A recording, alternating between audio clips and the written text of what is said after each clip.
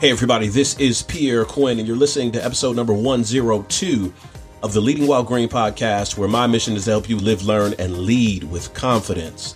On this episode of the podcast, I'm joined by Joseph Michelli. Joseph is a speaker, organizational consultant, and author of several books, including his new one, The AirBnb Way, 5 Leadership Lessons for Igniting Growth Through Loyalty, Community, and Belonging. And we have a great conversation about how Airbnb has been able to disrupt the hotel industry and become a wild success. And before we jump into that podcast episode, I want to encourage you. I want to invite you to the Find Your Courage tour in Baltimore. If you hop over to my website, pierrequinn.com/courage tour, you'll get some more details. Find Your Courage tour, December 9th from 10 a.m. to 12 p.m.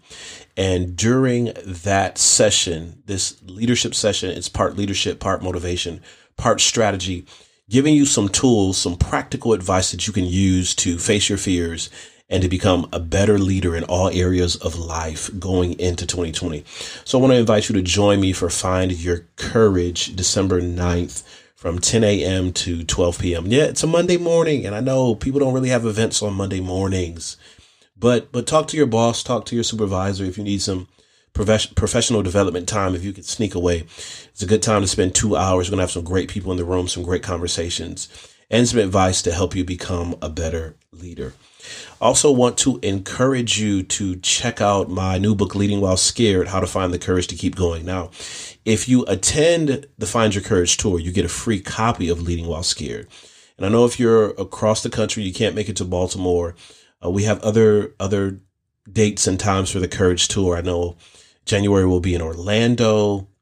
February will be in Atlanta. And then we have a couple of extra tour dates going, I think, until June. But if you can't make it, check out my book, Leading While Scared, How to Find the Courage to Keep Going. And that's at pierrequinn.com/scared.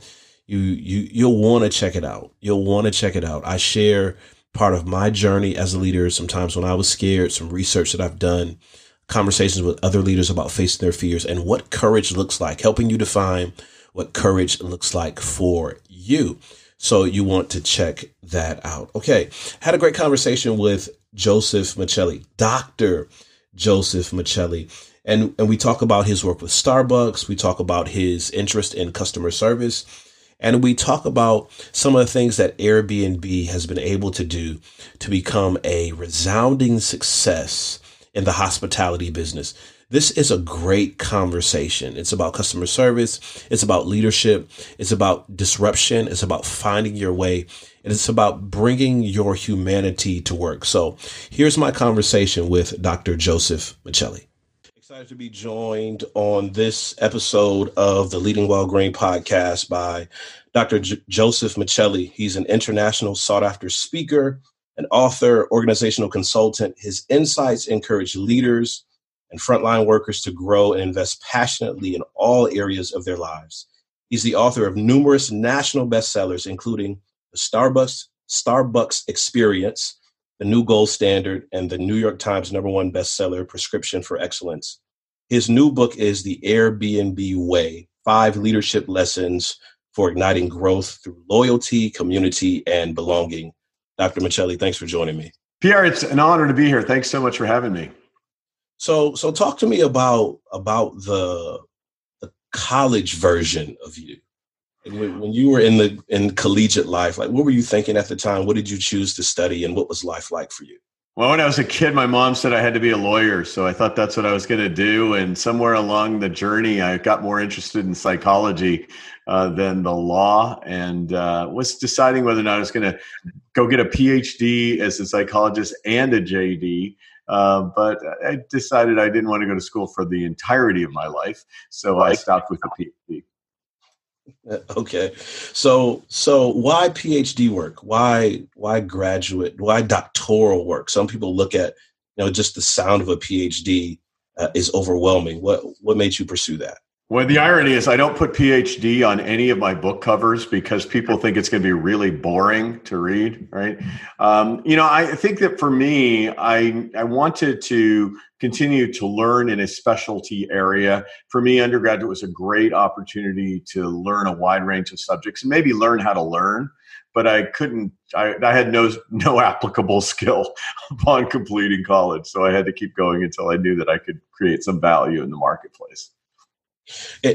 As it relates to value in the marketplace, what really prompted you to really develop a niche in studying customer service and how organizations and brands interact with the people that they're supposed to serve? Well, I'm so blessed. I was in graduate school. I got an opportunity to meet with the leaders at Pike Place Fish Market, Johnny Yokoyama, who owned this tiny little fish market in Seattle. He was struggling a bit to get his business right, and I was able to get up there and work with him. And I kind of think we bumbled together into a very differentiated experience. If you ever go to the Pike Place Market in Seattle, they throw fish, and people are extremely excited and engaged in the interaction. And so from that fluky sort of experience, Howard Schultz, that was just down the street, literally a block away for the original Starbucks store, enabled me to kind of come and work with him. And then we started to write books about Starbucks. I did a couple of those. And it was one of those things where, in graduate school, I was just trying to figure out how to make a difference. And somebody had a big need and they didn't have much money. So a graduate student was the perfect person to come and help them. And from there, great other opportunities opened up. Well, share with us for a few moments about the necessity of being open to opportunities like that. Because a lot of times when we go through school and sort of the regimen of school, and sometimes we have this boxed in paradigm of what our learning and what our experiences should look like. And you mentioned kind of stumbling through and then being positioned at the right place. How much did just being open to those opportunities play a part in your success in those areas? Yeah, the late Earl Nightingale once said that success is the joinder of readiness and opportunity. I think sometimes readiness is skill-based and you have the skills and the opportunity comes up and you just jump in. Sometimes readiness is just a mindset that says, I am willing to learn, be adaptive, be hungry, be changeable. And an opportunity pops up and you're not fully competent, but your spirit is so amazingly competent. And you put in the effort to make sure that you're not an imposter. So, lots of people, I think there are opportunities that knock on their door and they don't answer because they're afraid of not being ready. I think sometimes when those opportunities come knocking, you have to do a pretty good assessment of saying, do I have the right stuff, if you will, to seize this opportunity in a way that's going to be beneficial to me and to the organization that comes knocking. I think Richard Branson has a quote, something to the effect of, if someone offers you an incredible opportunity, say yes, and then figure out how to do it later. Is that something that you found yourself doing early in your career? Yeah, I think so. I mean, there's a point where it's so over your head or over your skis that you probably should pass on it. I mean, there's a kind of a bandwidth there. I think most people Branson's comments, I think, are really powerful because most people don't have the courage, the boldness, the audacity to step up. And so I think it's a really good encourager. There are times in my career where I've absolutely had to say, sorry, that's not my expertise. This is someone else's place to come in. Here's what I can do for you. And I think that's the important part of the equation, is never selling yourself short. You can always add value to any interaction. Sometimes what people ask for is beyond what you can add value to. And for credibility's sake, it's not just a stretch. It's just way out of your lane. So yeah, but I think for me, life has always been about saying yes, and here's what I can do. Well, speaking of adding value to interaction, we're recording this podcast episode around the holiday season. This is Christmas shopping time for people who are into that. And we find a lot of companies just missing out on adding value to the holiday shoppers, simply in the area of how their employees interact. I mean, it's busy. We're fighting over parking spaces. We're trying to use coupons and get deals, and everybody's shopping and frantic. What are some of the things that a person can do if they're working in a customer service environment? Say they're at a mall or a kiosk or a department store. What's something that they can do to add value especially during this hustle and bustle? Yeah, I think the first and foremost thing is to realize we are in the people business. Even if we're doing it online, we're still in a people business. And I think a lot of people get lost in the technology or they get lost in their product and they forget about the fact that it's all about the perception of the consumer that ultimately determines the success of a brand. You know, brands are a little more than what people say about us when we're not around. And most of the time we want them to say that we cared about them as humans.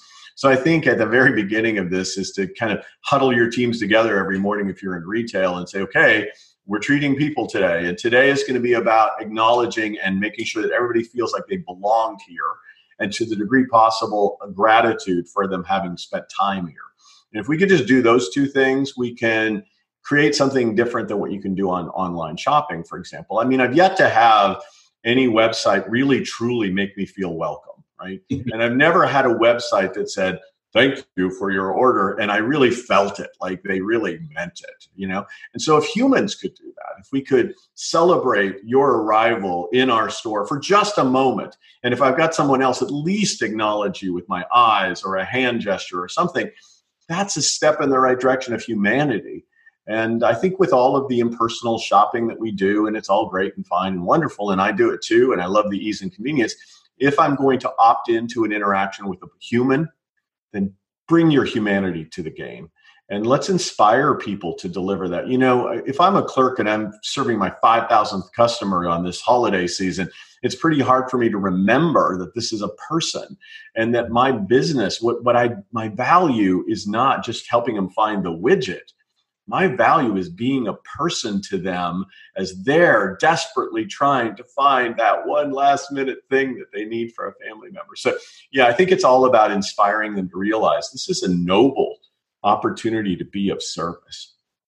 So are you suggesting that organizations do like the juggernaut of Walmart, where I've been in there early in the morning, where they have their rah-rah meetings and everybody's in a circle and chanting. Are you suggesting that we have to go to that level to be ready to service our customers? I think we just have to remind people. Sometimes the rah-rah helps, you know, particularly in times of great crisis. But I think the main thing is just to look at people in the eye and say, you know what? You're here and you have this great opportunity from this little place in the world to be of service to people. How many people's lives will you touch today? And how significant will you be in their lives? It's your opportunity. And, you know, whether it's rah-rah or it's from the heart, I really love that I get to serve people. I love that you're willing to take time with me today and that I might have an impact on somebody in your audience. I'm not grandiose enough to think that I will, but I want to try hard for somebody out there to say, oh yeah, that caused me to be different today than I might have been without his voice in my ear.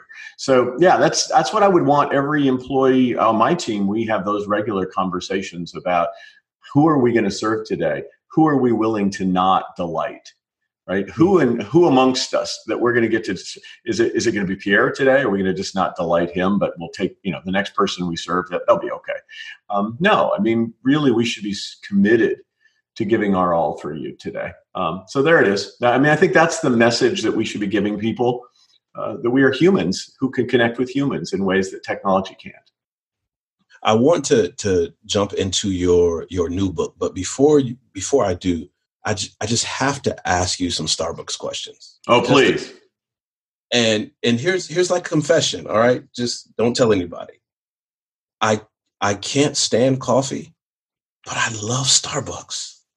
Well, I like that about you already. That's great. That's a confession worthy of sharing.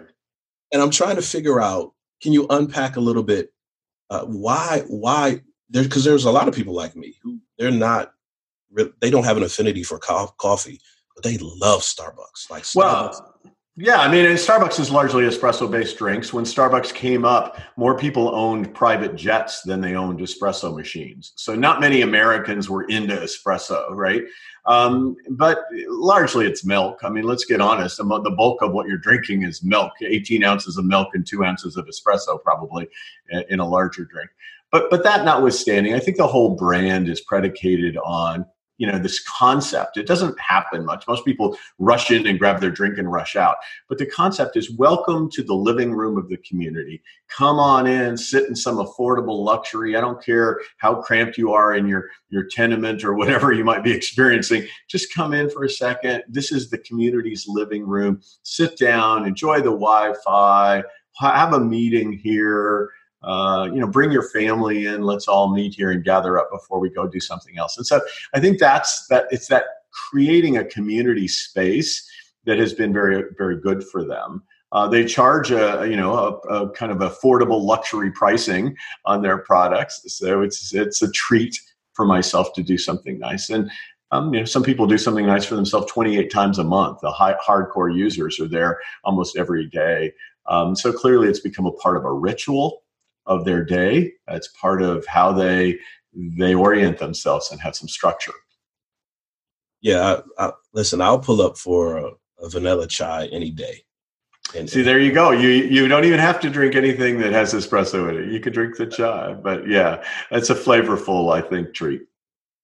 So why do you feel like, just in terms of the brand, it's been so pervasive? Because, and I remember reading this whole concept of creating this third space between work and home where people can gather for community, but it seems to be just racing past all lines, like socioeconomic lines, like ethnic lines. It's just so pervasive that everybody wants a little piece of Starbucks. How have they been able to create that?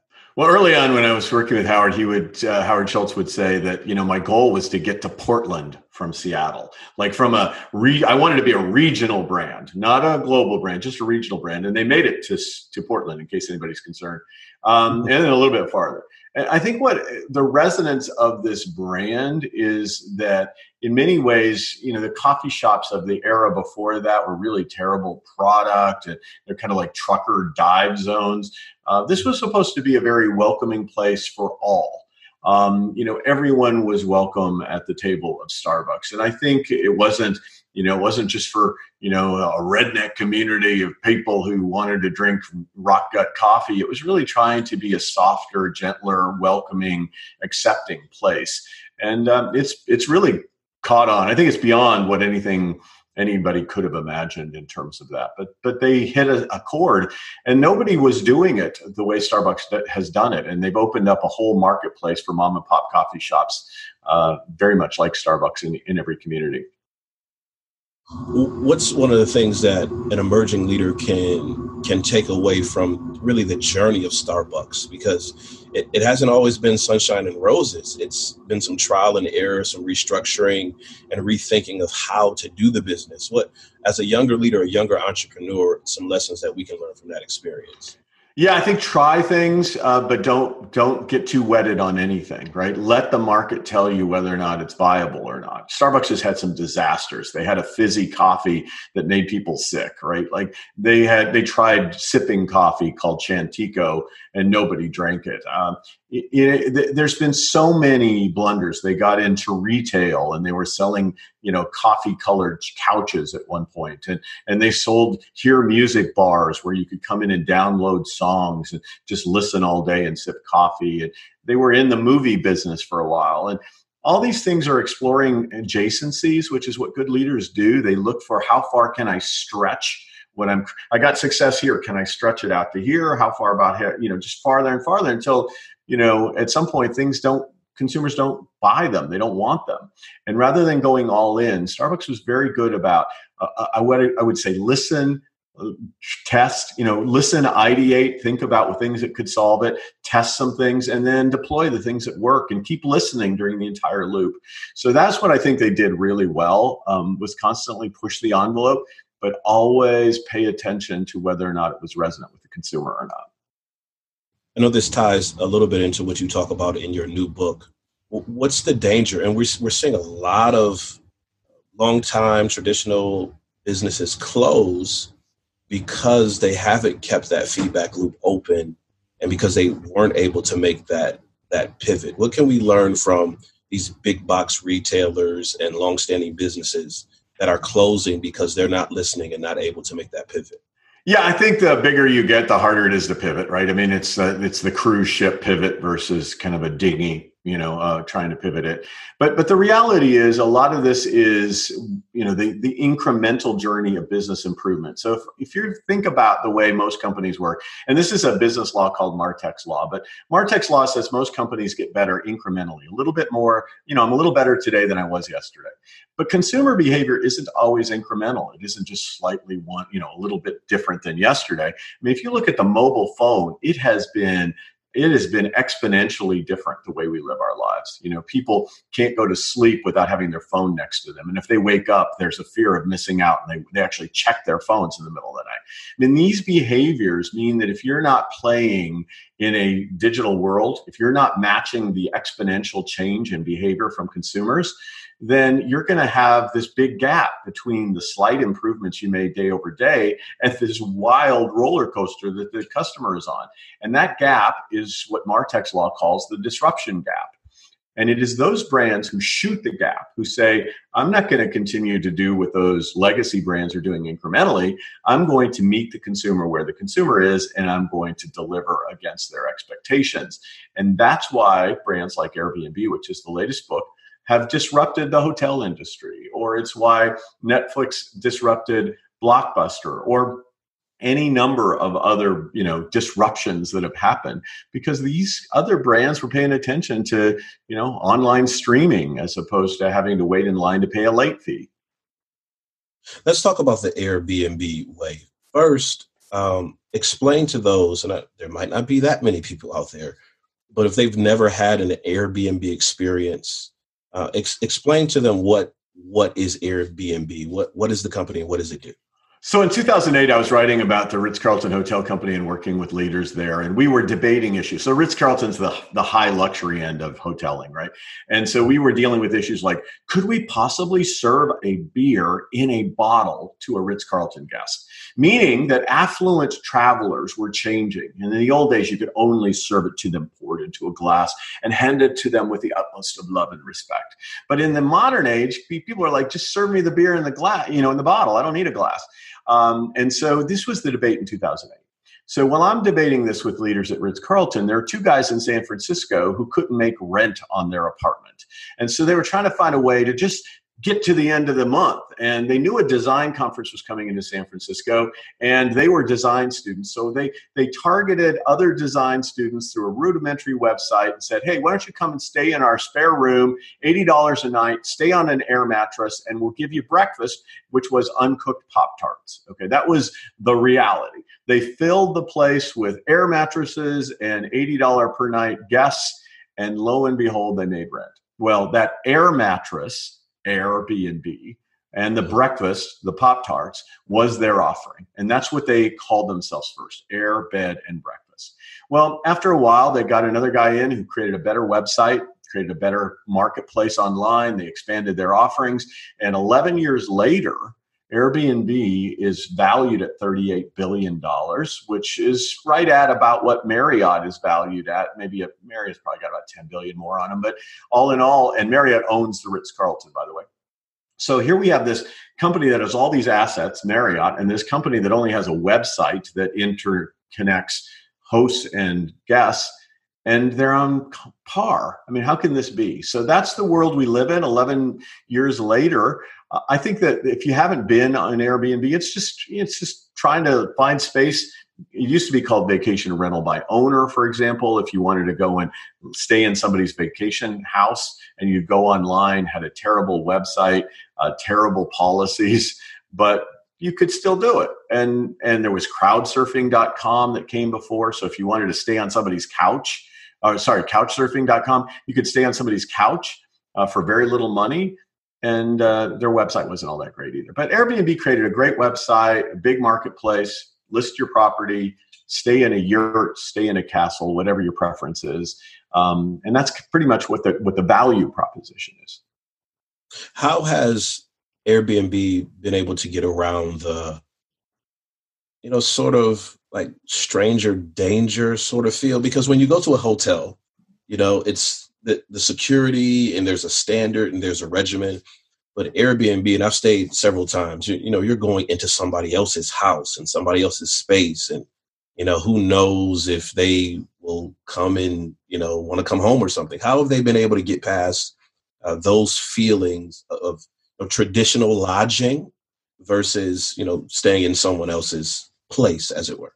So I think that, I'm an older guy. And so for me, the whole thing is kind of freaky, right? But at some level, there's a whole younger demo that says, hey, why are we so separate from each other? Like, are you and I really all that different in the end? Could you hang out at my place and it would be okay? And could I hang out at your place? We don't really know each other that well, but my sense is it would work out. Like if we would be decent to each other. And particularly if you're going to get rated after the fact on how you treated me, and I was going to get rated after the fact how I treated you, and your future business was dependent upon being decent to me, and my future ability to get into other places is going to be based on how I treated you. I mean, at some level, yeah, I think we could get this done. And I think that's what's happened. There's a changing mindset about our separateness. People want to experience local travel. Do I really want to have another Holiday Inn, another 350 square foot space? Or do I want to actually get off the grid, get away from the convention center, not pay the exorbitant prices, be able to hear what your favorite restaurant is in your neighborhood, feel what it's like to live in your neighborhood instead of right next to the convention center? Kind of get a sense of what it would be like to live in Johannesburg, or what it really is like to live, in Boston. Those are kind of things that have made it attractive. But you're right, there's risk, there's danger. They've designed for danger. There's a great podcast by one of the founders.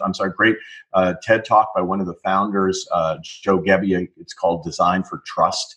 And that really talks a lot about his fear of renting out a room. This is the founder of Airbnb. His fear that the guy in the next room was going to, hack him into little pieces and put him in the trunk of a red Miata.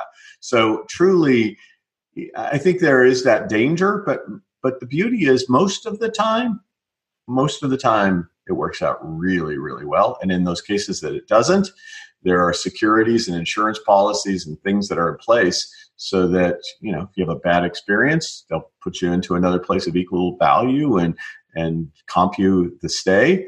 If I do some damage to your property, they're going to have an insurance policy to protect you and make you whole against that.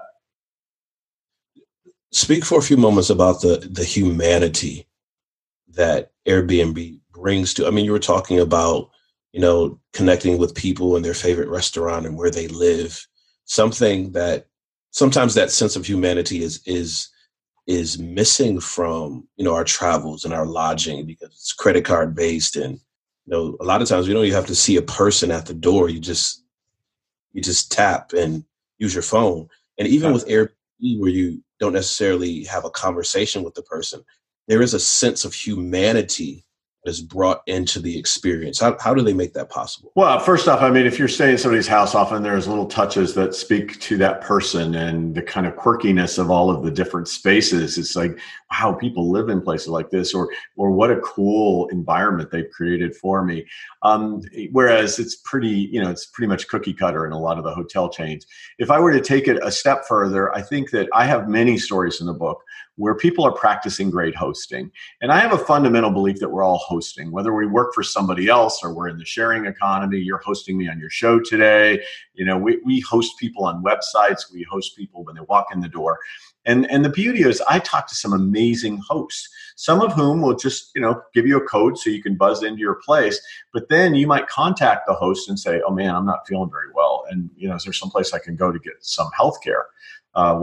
Frequently, these hosts will run right by, pick you up, bring you to the emergency room if it's needed. They'll stay with you during the night. I mean, because if we're really hosts, literally, if you showed up at my house and you weren't feeling well, that's what I would do for you. Right? That's who I am, and that's who most of us are. If you're in my house, I'm going to take care of you differently. Well, that front desk clerk has, hundreds of other people that they have to make sure their room keys work for. And they're really not that extra mile thinking about it all. It's very transactional. So we have great stories of, people who have taken folks for, health appointments in the middle of a stay, or have been party to helping them propose to a loved one. And, it's just such amazing things that people do. And our point isn't that everyone does it in Airbnb. Our point is that we're all capable of doing it. One of my favorite books is Man's Search for Meaning by Viktor Frankl. And in it, he teaches one of the greatest leadership lessons. I know you're so into leadership and you're doing a great job of helping leaders kind of green up their leadership practice and become fully mature in it. But Frankl says it this way. He's talking about the concentration camps. Viktor Frankl was in the concentration camps in World War II. And he would say people were hungry. We were all hungry. And some people had just a scarce amount of food. And some of them would give that little bit of food to people who were worse off than them. And he went on to say, most of us don't, most of us didn't, but the fact that humans could was the amazing, inspiring thing. And so for me, this book is all about the humans who do great things to lead and serve others and be true servant leaders through hosting. There seems to be a theme with a lot of these companies who end up being disruptors. And that theme is doing a much better job of connecting people with people. Why have you developed an affinity to disruption companies and made that a core part of your work? Well, I think that right now, first off, I fundamentally believe we're on this planet to serve one another. That's like a core philosophical belief of mine.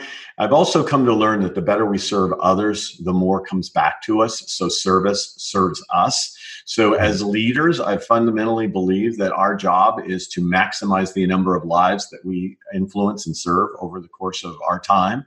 And that our legacies are built on helping people serve well. And so if we do that, it goes on and it passes on from generation to generation. So that's my fundamental belief. I think today service is hard. Like it takes lots of technology because people want to be self-served as much as possible.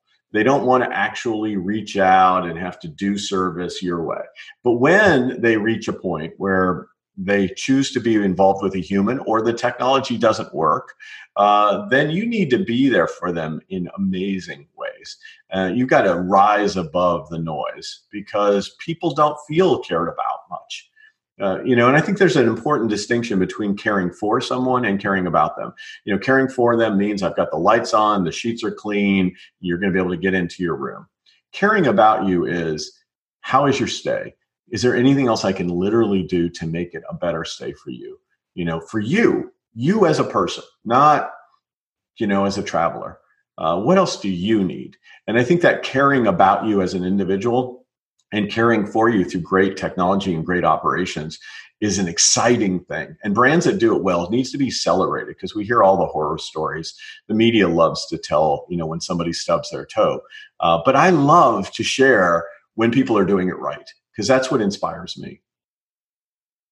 So how was Airbnb across their leadership arc able to really integrate that? Because it's one thing when you're a startup company and you're just a couple of college design students with air mattresses and Pop-Tarts. It's another thing when you have really a global network of properties and engagement.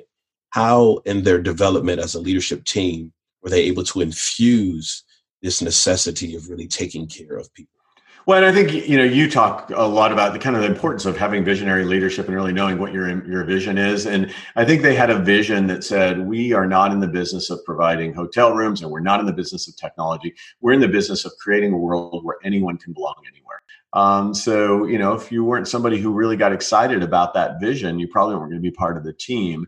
And then if you were part of the team, you were obligated to help create a world like that. And you had to inspire the host community to try to do that as well. And so they hired on leaders who were very like-minded and who could push them even farther. So Chip Conley is one of those people they hired. He is an elder in the classic sense of the word, and really pretty remarkable guy who's been in the throes of hospitality, owned his own hospitality company, and has just done a remarkable job of helping the brand. And helping the leaders. So I think that's it, is you surround yourself by people who believe in what you believe in from a vision perspective. They need to be very different than you. Okay? Can't all be clones of you, but that they share the vision and bring their gifts and talents to bear. And clearly that's what they've done. Sometimes there's apprehension in organizations, the whole customer service feedback thing. And Airbnb and other organizations, especially now when we have Google and Yelp, businesses thrive now with the reviews and with the comments, how has Airbnb created a structure where it's fair and equitable and, comments are not biased, or if you don't like, the host may be a wonderful host, but I don't like one thing and I might try to trash them or disparage them with my comments. How have they been able to mitigate that review and comment process? Well, so first off, they didn't do it perfectly when they came out of the chutes. It's that whole design thing we talked about of, improving over time. For example, originally I could rate you. You might be the host, and I could rate you, and then you could see that rating, and it would go up on the website, and then you had a chance to rate me. Well, now you've got a chance to retaliate against my review. So over time, they made those reviews revealed simultaneously. So I don't get to see yours before I get to write mine. So that's kind of helpful. The other thing they do that I think is really interesting is that they use AI to filter out all the extraneous stuff. So if I'm reviewing you as a host and I start talking about your town and how your town is kind of boring, and as much as you were a good host, it's just you live in a duddy sort of place. That's probably not, that's going to get filtered out through AI because it's not relevant to your hosting experience. I talk about the rental car experience that I had trying to get over to you or whatever. I mean, that is not related to you, and you shouldn't be evaluated against that chain of things. So they do a really nice job, I think, of pulling out in a non-biasing way the things that are just extraneous so that people can focus on the elements that are relevant. Yeah, and I think there's going to be some unfair responses. That always happens, but everyone's subject to that. And then if you get a consistent pattern of bad, it's really hard for me to find your listing on the website. I could search in your town for something exactly like what you have, but you're just not going to show up through the algorithms of the search. Culture and community are very, very important.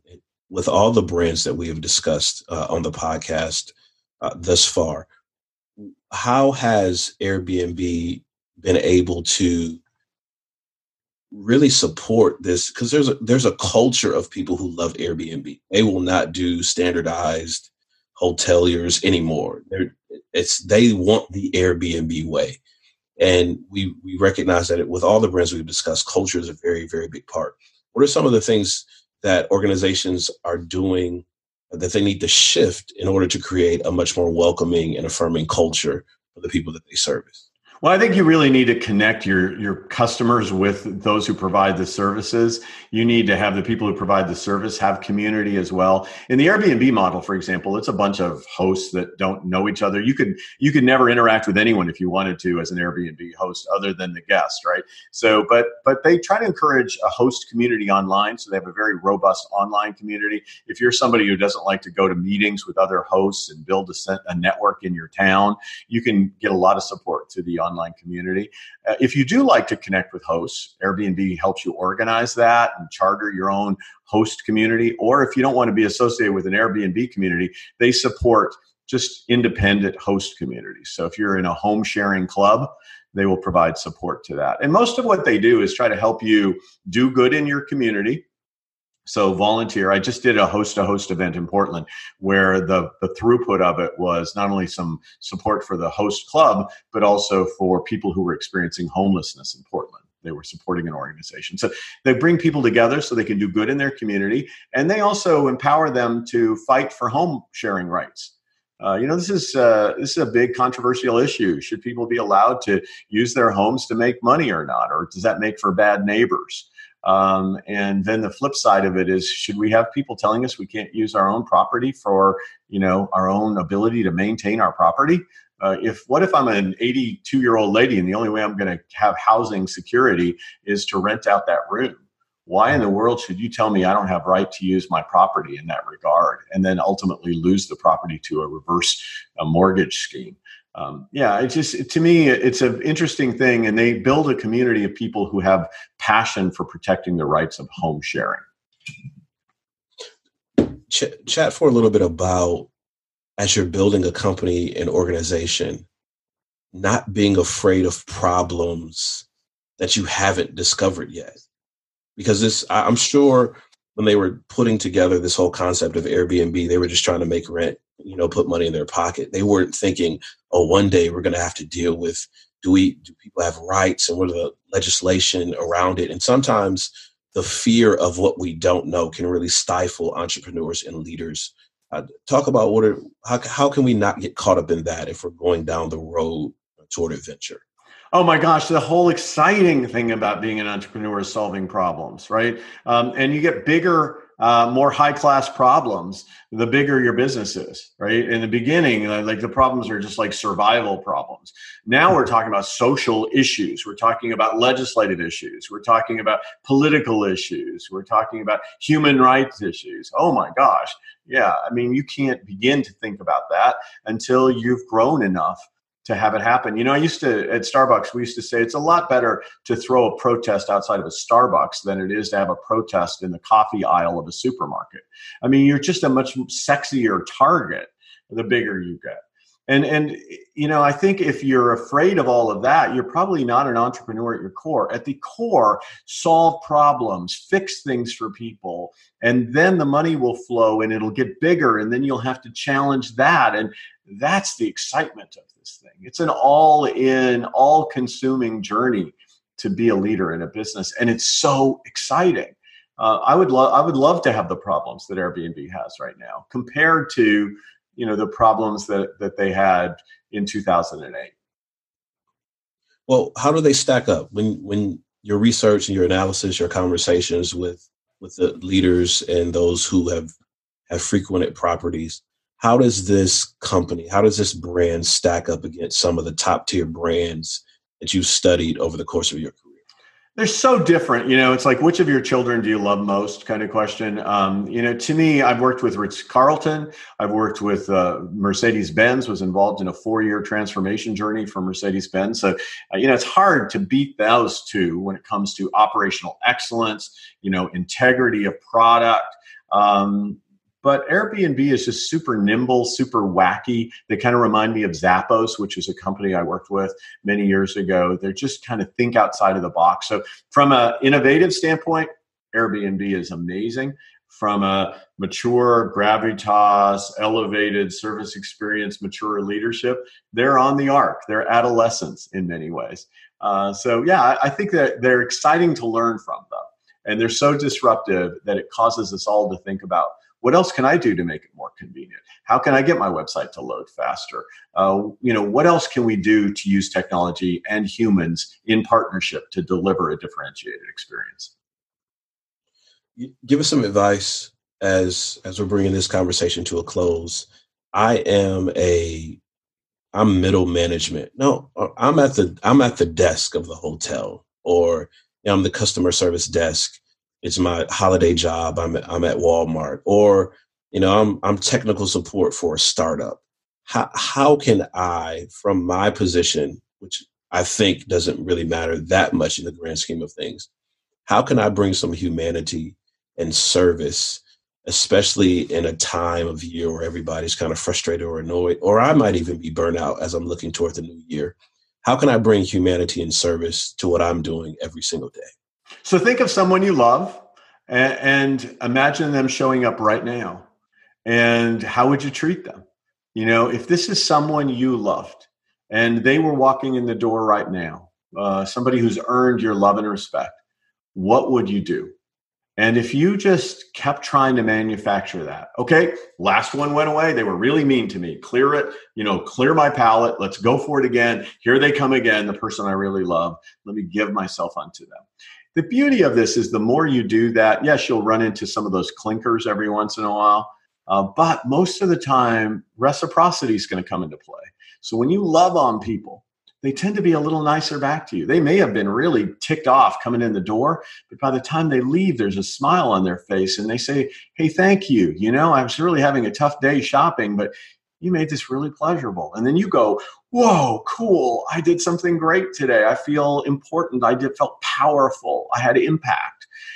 It's a really delicious mix once you give it up, and you keep giving it up, even in the face of some adversity.